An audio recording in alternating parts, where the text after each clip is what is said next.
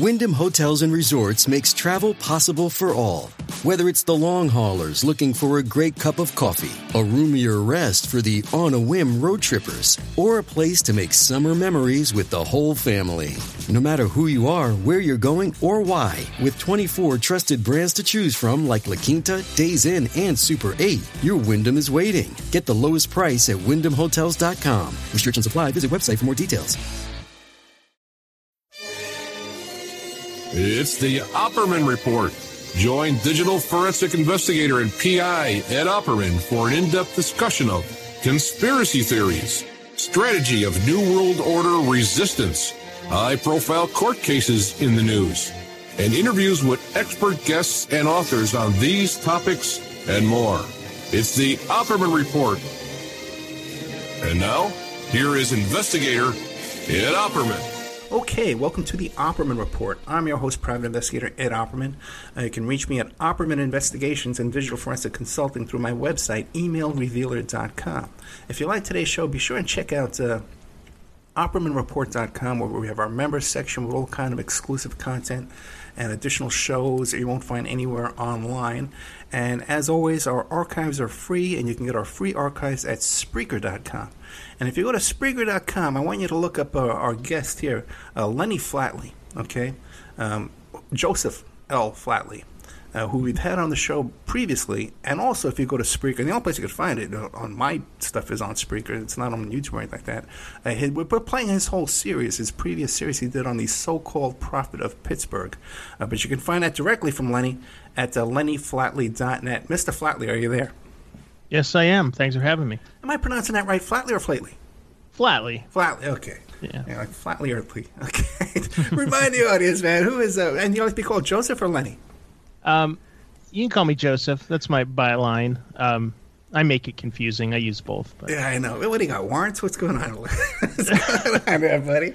Well, Gene. Remind the audience who is Joseph Flatley, Lenny Flatley. I am a journalist based in Pittsburgh. I cover, just fringe topics, anything that's kind of unusual or out of the mainstream. And the reason I like those kind of topics that you cover, is because I don't think they're really that unusual. I think people think they are. People don't like to kind of acknowledge how strange the average human being is or how much this stuff goes on. So the reason I'm here is I did this 8-part investigation podcast called The So-Called Prophet from Pittsburgh, where I really got to know ex-members of this cult in Arizona with a leader from Pittsburgh called the Global Community Communications Alliance, and kind of told the story of the leader and of the cult and of the cult's former followers and how they're trying to deal with putting their life together after having been in this cult. Gotcha. So, and since the last time you've been on our show talking about the so-called prophet of Pittsburgh, there's been some new developments? Yeah. I mean, kind of the biggest thing is I revealed on the show that there's been incidents of sexual abuse that happened in the cult. Incidents that have been kind of swept under the rug by the cult leadership. Not that they condoned it or committed any of these acts, just that they didn't want to deal with it. Since we spoke, one of the victims heard my podcast and decided to come forward. 2 victims came forward, actually. One, I protecting her identity, and the other one is this woman in Indiana now who was raised in the cult since she was 2 years old. Yeah, that's really common. When you do these podcasts, these radio shows and stuff like that, people who are involved in the case hear about it and they contact you with all kinds of new information. Mm-hmm. That happens all the time. Yeah. No, I have so many stories that I can't use because people are afraid to come out. But they'll tell me their stories, but they don't want me to use them or use their name or do it on background. Yeah, I know exactly what you're talking about. Yeah, and for good reason, too many times. So give us an idea. What went on with the 2 sexual abuse cases? Okay, well, they were both children who, from a very young age, were brought into the cult by their parents, or whose parents, were in the cult. And so it's not like they joined. One girl was 6 years old, and they had this homeless guy who they brought into the group, and who's kind of their success story. The cult rehabilitated him, quote unquote, and they made him the caregiver of the kids, and he would like expose himself to the children and speak inappropriately to the children, and asked the one little girl to like sleep naked with him, and then he eventually got kicked out, and it's not entirely clear if he got kicked out for doing this or if he got kicked out and then the kids came forward. But at any rate, he's no longer with the group. But there's this other guy who's abused at least 2 people that I've spoken to. You know, he was a teenager and a young adult, and he was abusing young girls, and he's still there. He actually came forward to the cult's leadership and admitted some nasty stuff as far as exposing himself to children in the community, and I believe he said he was a pedophile and even like sex with animals. And the cult they didn't call law enforcement. They didn't they didn't deal with it other than to say, you're not allowed around kids anymore. And this is the story I've heard. And they said you're not allowed around kids anymore, and we're gonna pray for you. Basically, the cult leader thinks he's the highest spiritual authority on the planet, so why would he go to the police when they could just kind of like pray the problem away? So he's still running around there, and he's a valuable member of the community. They're not. It seems to me that they're not really inclined to get rid of people if they're good workers, and that's the whole scam here. Is they have all these businesses that they're operating that they're able to make a ton of money because they have so much free labor. Did any of these teachers ever suffer any kind of a criminal investigation? All right, so there's one guy. His name is Danny Joseph Gonzalez. He was a children's teacher, and he pleaded guilty last December to one count of attempted sexual conduct with a former student who was 14 years old. It was a bizarre case because he was the ex-husband of the cult leader's daughter, and they had a child, and he was fighting for custody of the kid. And I just have to believe that if that wasn't the case, if he was just anybody, that they wouldn't have bothered going after him. They'd figure he's out of the community. That's fine. But, the fact that the cult leader really doesn't like him, it's his ex-son-in-law, had to have play a part in this. So this girl came forward. She said basically that this Danny Joseph Gonzalez, started texting back and forth with her, messaging her, and then they started meeting up. And eventually there's you can hear excerpts of a video that I was able to attain on my podcast, and it's a welfare, some sort of social worker interviewing the girl about the crimes. And the cult went after him hardcore, and it was originally there were like 10 counts, and it got taken down to 1 count of attempted sexual conduct, and that's what they busted him for. And he went away in December, and he's looking at 7.5 years inside. Yeah, usually these guys, they serve 3.5 years of an 8-year sentence. That's exactly what the average is out there. Oh, really? Yeah, and it's amazing. Okay. Everyone, you always see these memes online saying, "Oh, we should execute pedophiles." We don't even give them 10 years. People execute. Are you kidding me, man? Because people think they get these long sentences. They really don't. And if it's a family member, it's some of these cases. If it's a family member, like 6 months. Oh, really? It's outrageous. Now, this young girl, the 14-year-old, how long ago did this happen? So this Danny Joseph Gonzalez was arrested in February of 2019. Okay. So he left the community in 2018. So it happened sometime in 2018, I believe. And the 14-year-old is still a member of the cult. Yeah. Her family are high-ranking, are important members of this cult, and they're still there. And all the families in this cult have been divorced at least once, and so it's like one big extended family. So it's like she's got a mother and a stepmother and sisters, and so it's like they're well ingrained in it. And this didn't shake their faith in it at all. They didn't like see, well, our kids are being abused, we should rethink about whether or not we want to be in this cult, their faith was not shaken at all by this event. It doesn't seem. And is Danny Gonzalez, are there any other allegations from other students or other children there in the cult compound? No. I mean, I've spoken to, just speaking of rumors, he doesn't seem like outside the cult, he seems like he's, a lot of girlfriends, a lot of relationships that didn't end well, but might be a little bit of a player, but I don't think he was I think this was a crime of opportunity. I think he saw this 14-year-old girl that, didn't look like a 14-year-old girl, looked more adult, and, he's not probably not the most ethical person, and thought he'd take advantage of this opportunity. I don't think, but he's, there are other people in the community, or at least one other person in the community who I think is a serial predator.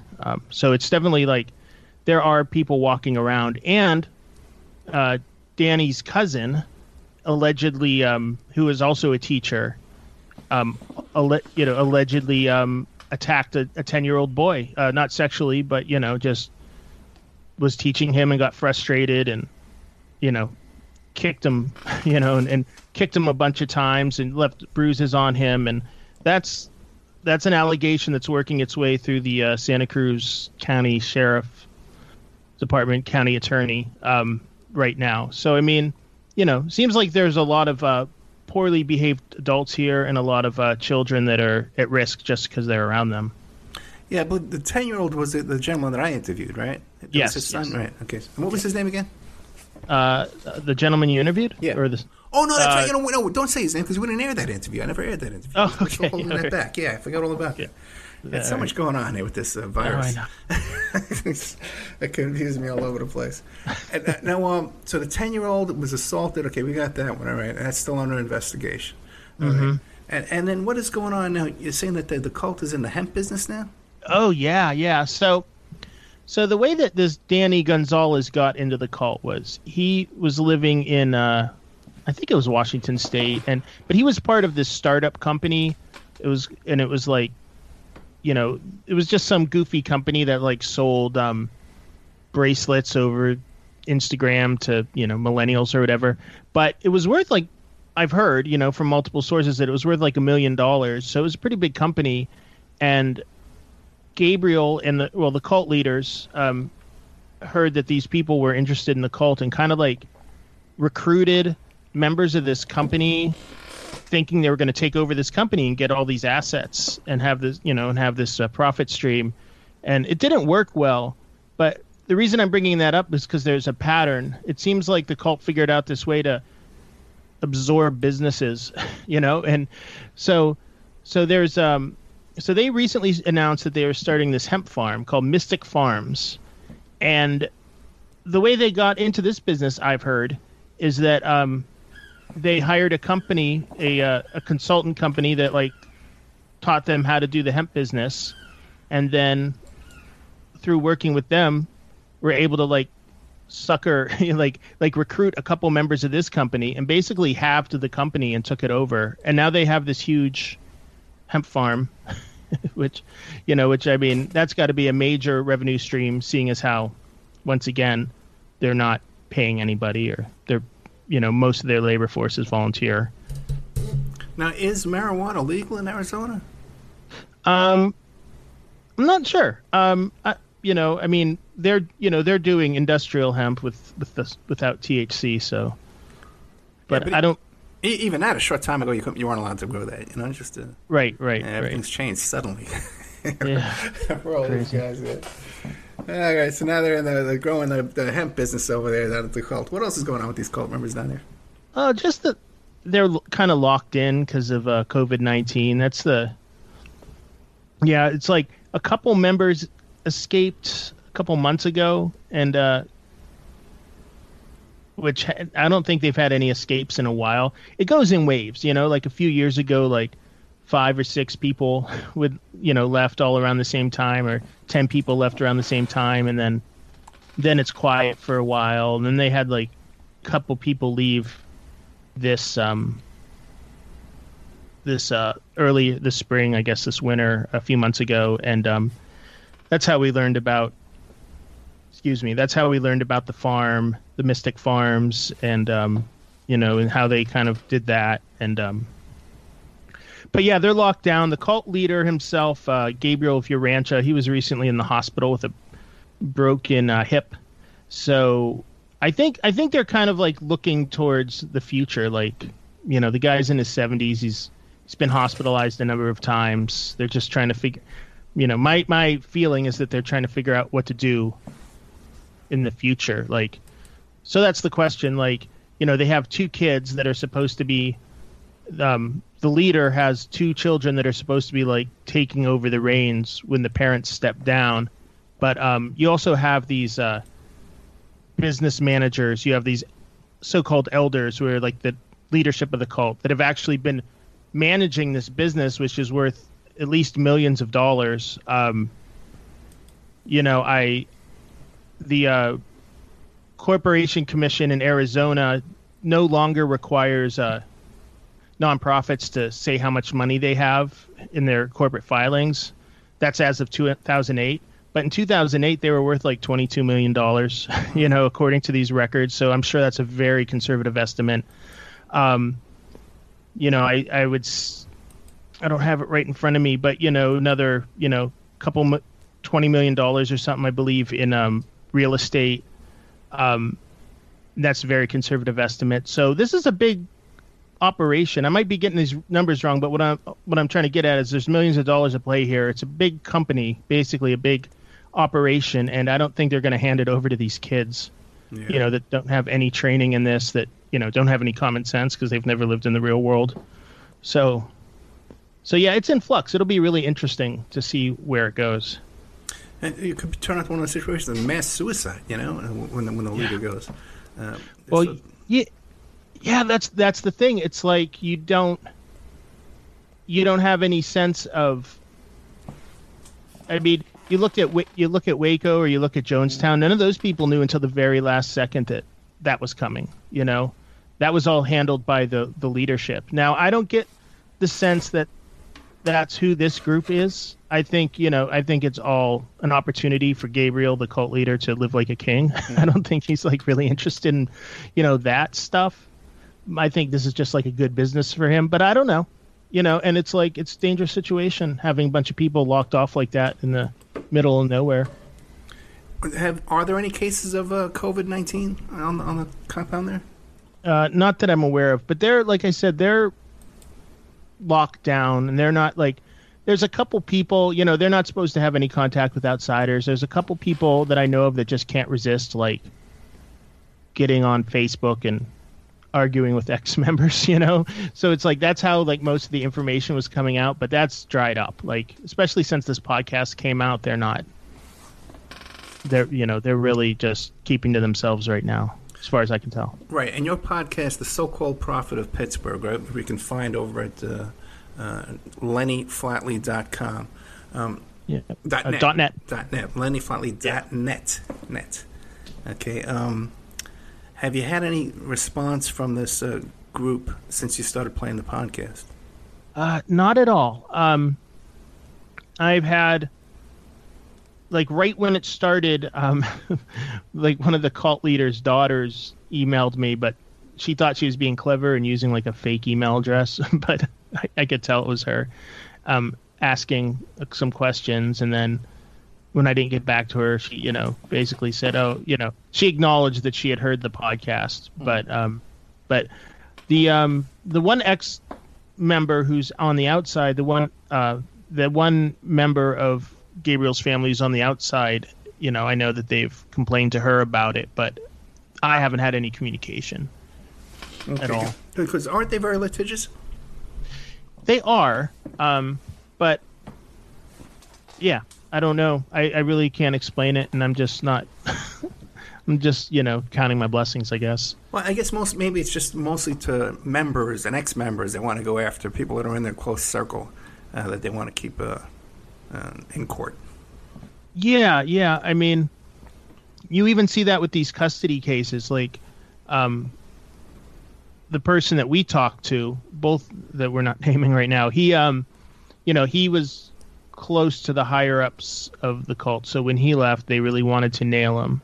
So they like when spent years in court trying to like in this nasty custody case. But there's another guy that left that I haven't spoken to yet, but people have told me that like he filed for custody for his kid, and Gabriel's like, yep, just take him.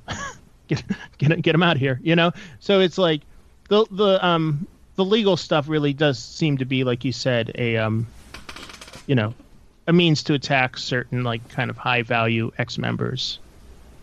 How many daughters does this guy have? So he has twin daughters, one named Delavan, who's still in the group, and Sanskrita, who left, who is featured on several episodes of my podcast. And then he has a son named Amadon, who's set to take over whenever Gabriel, goes on to the next universe or whatever. And then he has a young daughter. He has a third daughter who's the youngest, who was married to this Danny Joseph Gonzalez character. That's fascinating stuff, man. Yeah, it's endless. Yeah, I know. Now, what else can we expect to hear coming out in the future from this group, on your investigation? Well, right now I'm doing kind of like the actual investigation is run its course with 8 episodes. I might do a second season, but I've been doing a lot of bonus episodes. So interviews with just like people who've been calling me after hearing it saying, oh, I want to tell you my story. And I'm telling individual stories about these characters. And I actually have a new podcast. It's called Failed State Update, which is going to be handling these cult stories and just other investigations that I'm doing. So that's my current project. But if they go to lennyflatley.net, they can see the cult stuff. They can see my new stuff. It's all up there. Yeah, when we get back from this commercial break, I want to ask you about Failed State. Failed State. What's it called? Failed State. Right? Failed State Update. Oh, yeah, it does say update. Yeah, okay. I thought it was just an update. Yeah, but Failed State Update. We're going to ask you about that when we get back. We're talking to Lenny Flatley, who's the expert on the so-called prophet of Pittsburgh. He revealed his story to the world. You can catch it at his podcast of So-Called Prophet of Pittsburgh that you can find at lennyflatley.net. And I'm going to be talking to him about his, when we come back from the break, about his newsletter he's putting out, and also about his new podcast, Failed State Update. We'll be right back with more of Lenny Flatley after these messages. It's the Opperman Report. And now, here is investigator Ed Opperman. Okay, welcome back to the Opperman Report. I'm your host, private investigator Ed Opperman. We're here today with Lenny Flatley. You can find him at lennyflatley.net. He's did this incredible series of podcasts about the so-called prophet of Pittsburgh that you can find at lennyflatley.net. He's got a newsletter coming out, and I'm going to be talking about his new podcast, Failed State Update. Tell us about the newsletter first, Lenny.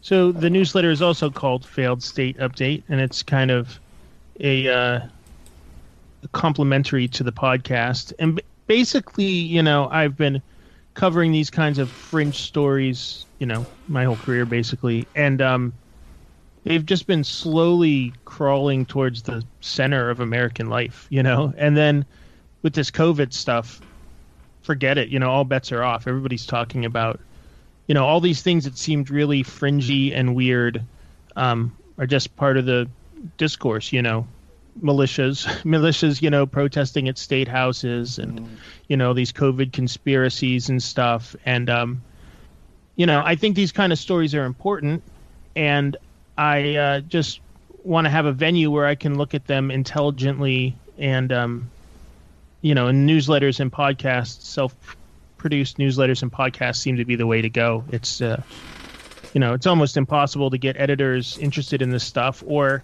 if they are interested in it, they already have their guys. So I'm doing, I'm going straight to the people, so to speak.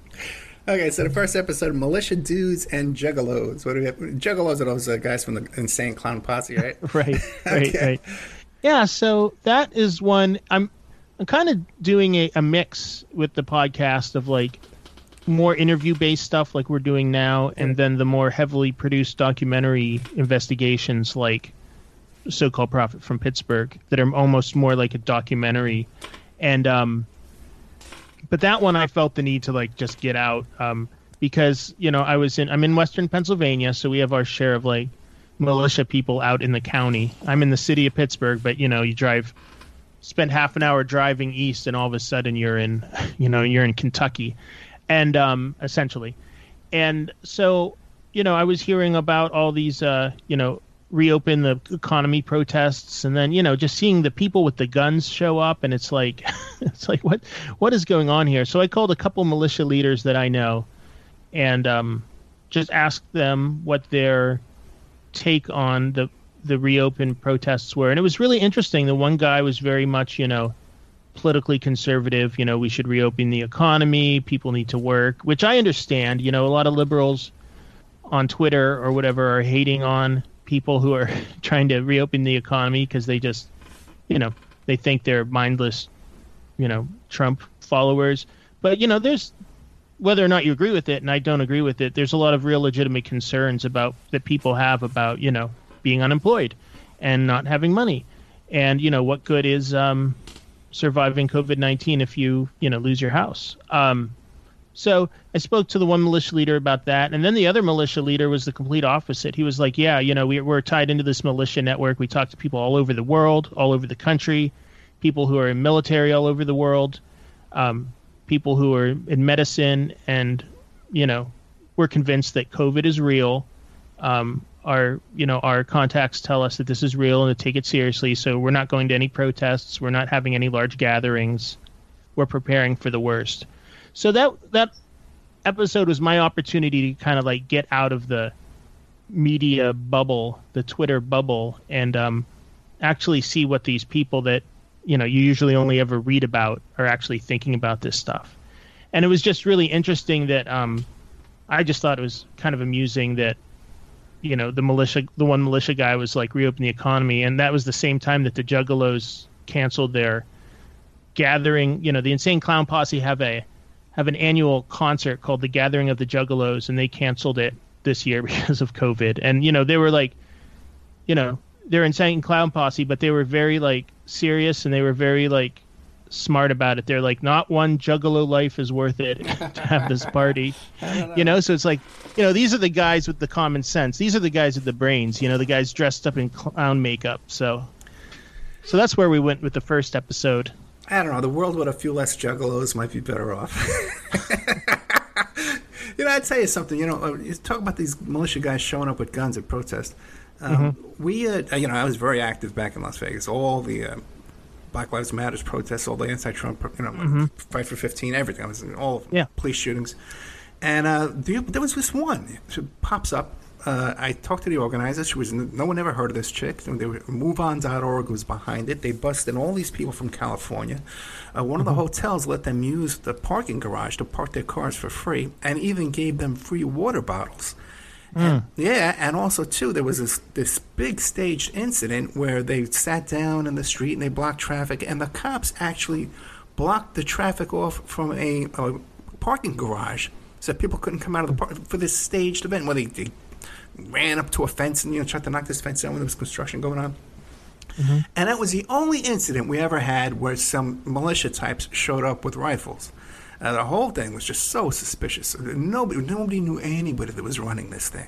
And I actually, when I was asking around about it, they kicked me out of the Facebook. Oh, really? Announcement for it. I said, who are you guys? You know, no one's heard of you. So that was I always look at these protests with a suspicious eye, man.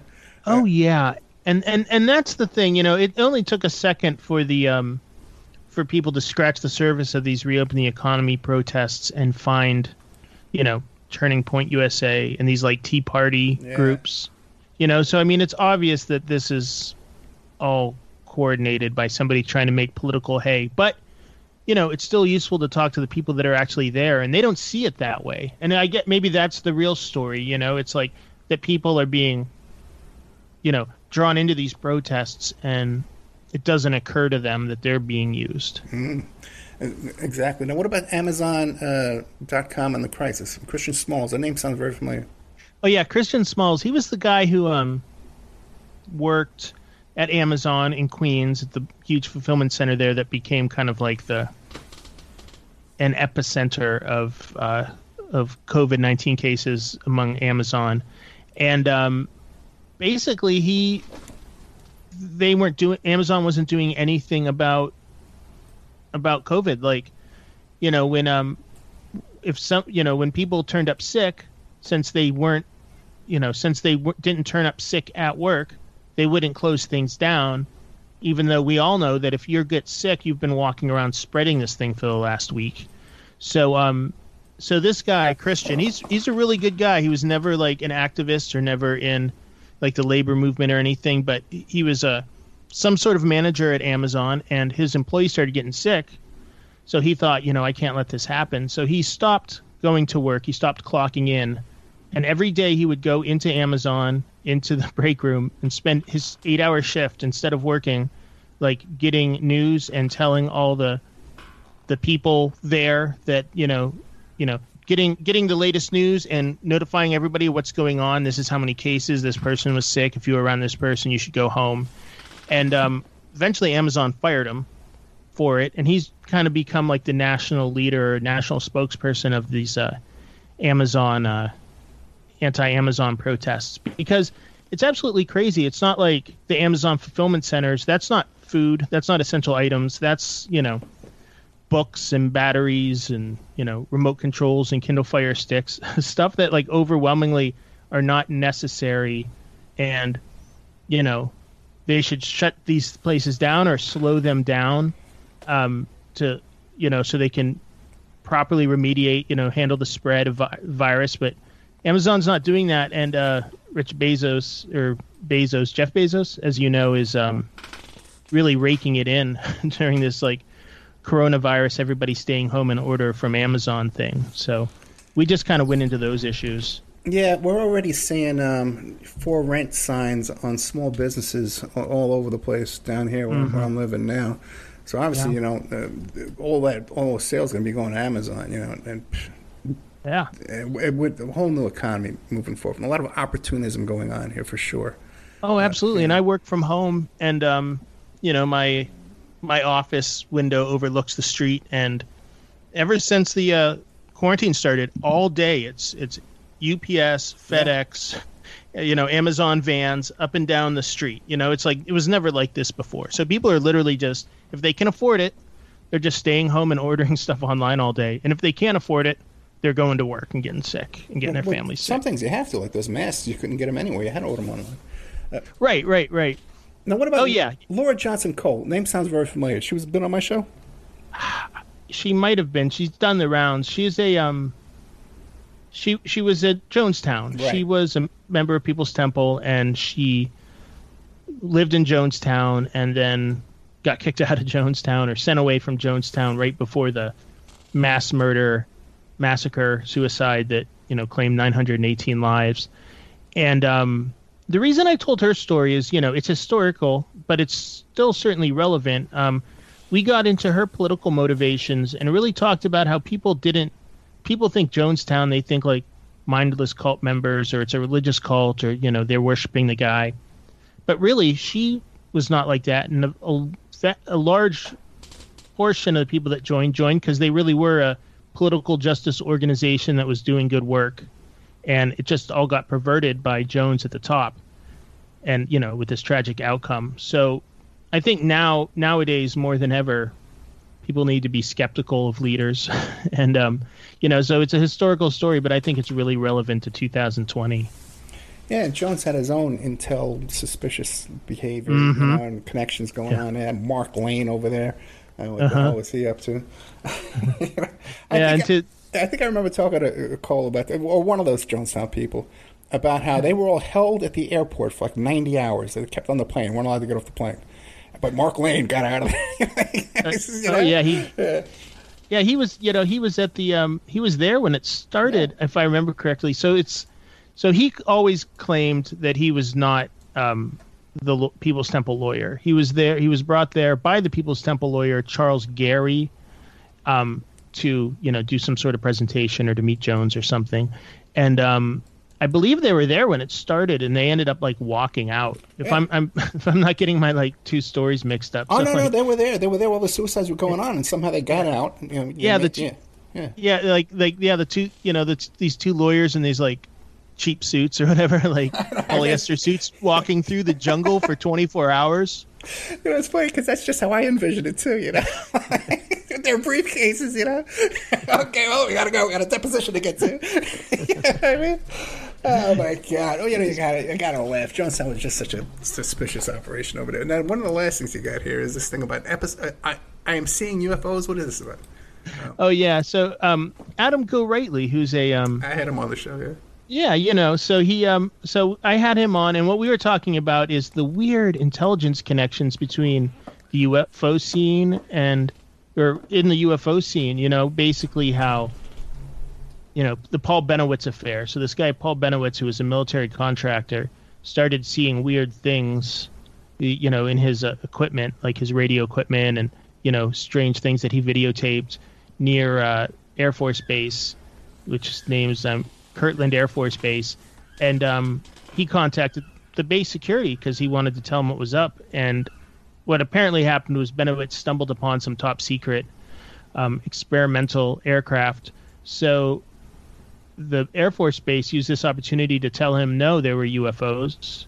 And basically this began this operation where for years, various people in the UFO community were receiving disinformation or misinformation from Air Force Office of Special Intelligence. And, really it's just mind-blowing that this whole UFO movement, in popular culture, X-Files, all this stuff could come from, basically an AFOSI disinformation campaign. And it just makes you wonder what else in the culture was just dreamt up by some bored intelligence officer somewhere. Yeah, it almost seems like everything is, especially, especially if you ever looked into the work, Pierce, Pierce Rodman, yeah. That they've done when he was with that guy, what I'm talking about, they're from England. Oh, yeah, Tom Secker. Tom Secker, right. When they looked into all the financing, the CIA financing, Cupcake Wars and American Idol and all this stuff, they got their hands in everything, And you really start to think, is it really that... the CIA is just infiltrating these things, or is it's just part of the CIA? It's just part of the intelligence operation. Yeah, I don't think Tom Secker likes me too much. He follows me on Instagram, and just every once in a while, because I have a sense of humor about this stuff. Yeah, and I think having a sense of humor kind of offends people who take it really seriously. I know. Secker's one of those guys. He's exploded all over me a few times, and he comes back a year later and apologizes. You know what I mean? Yeah. It doesn't. I don't know. It doesn't bother me that much, but I don't like being insulted either. I don't like people, attacking me for no reason. What are you going to do? All right. Right. What are you working on this week? This week, I just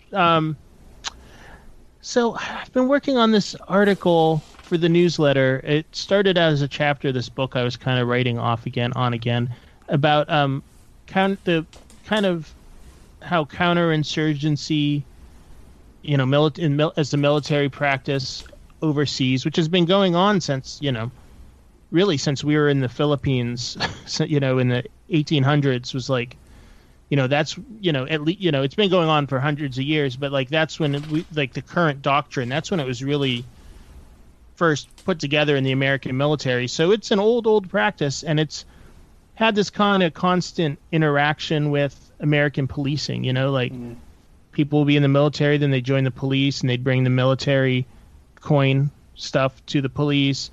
Then, the army would invade Afghanistan, and then they'd go to the LAPD or whoever to get counterinsurgency training, so it's like this back and forth thing, between the military and the police. And I'm kind of looking at that historically and then asking the question, like, how is that going to play into contact tracing, and how is that going to become basically COVID response? Like, I think COVID-19 gives, and I'm not saying it's not real or dangerous, but, what's that phrase? Never let a good crisis go to waste. I think this is going to be a way for a lot of agendas as far as,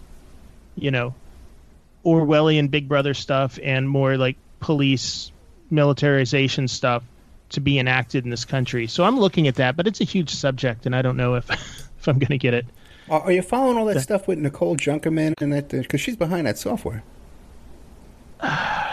No, Nicole Junkerman. Yeah, she came up. Johnny Vedmore's doing this excellent reporting on this, okay? And I think that was the first show that he came on after he wrote the article, because she was on Epstein's plane. So we do this report, and on the, and she's going all over the world because she's behind that software that does the social. Oh, wow. Yeah. Okay, she has all kinds of intelligence connections too. He calls her the Bond girl. I'll send you some links. It's a fascinating story. Oh, please do. And Vedmore's a great guy, man. This guy does great work. So what do you call it? So now she's all over the world making these defamation lawsuits to get the videos taken down. Or YouTube in Britain, YouTube in England, YouTube in Germany, and Denmark, places where it's not even in English.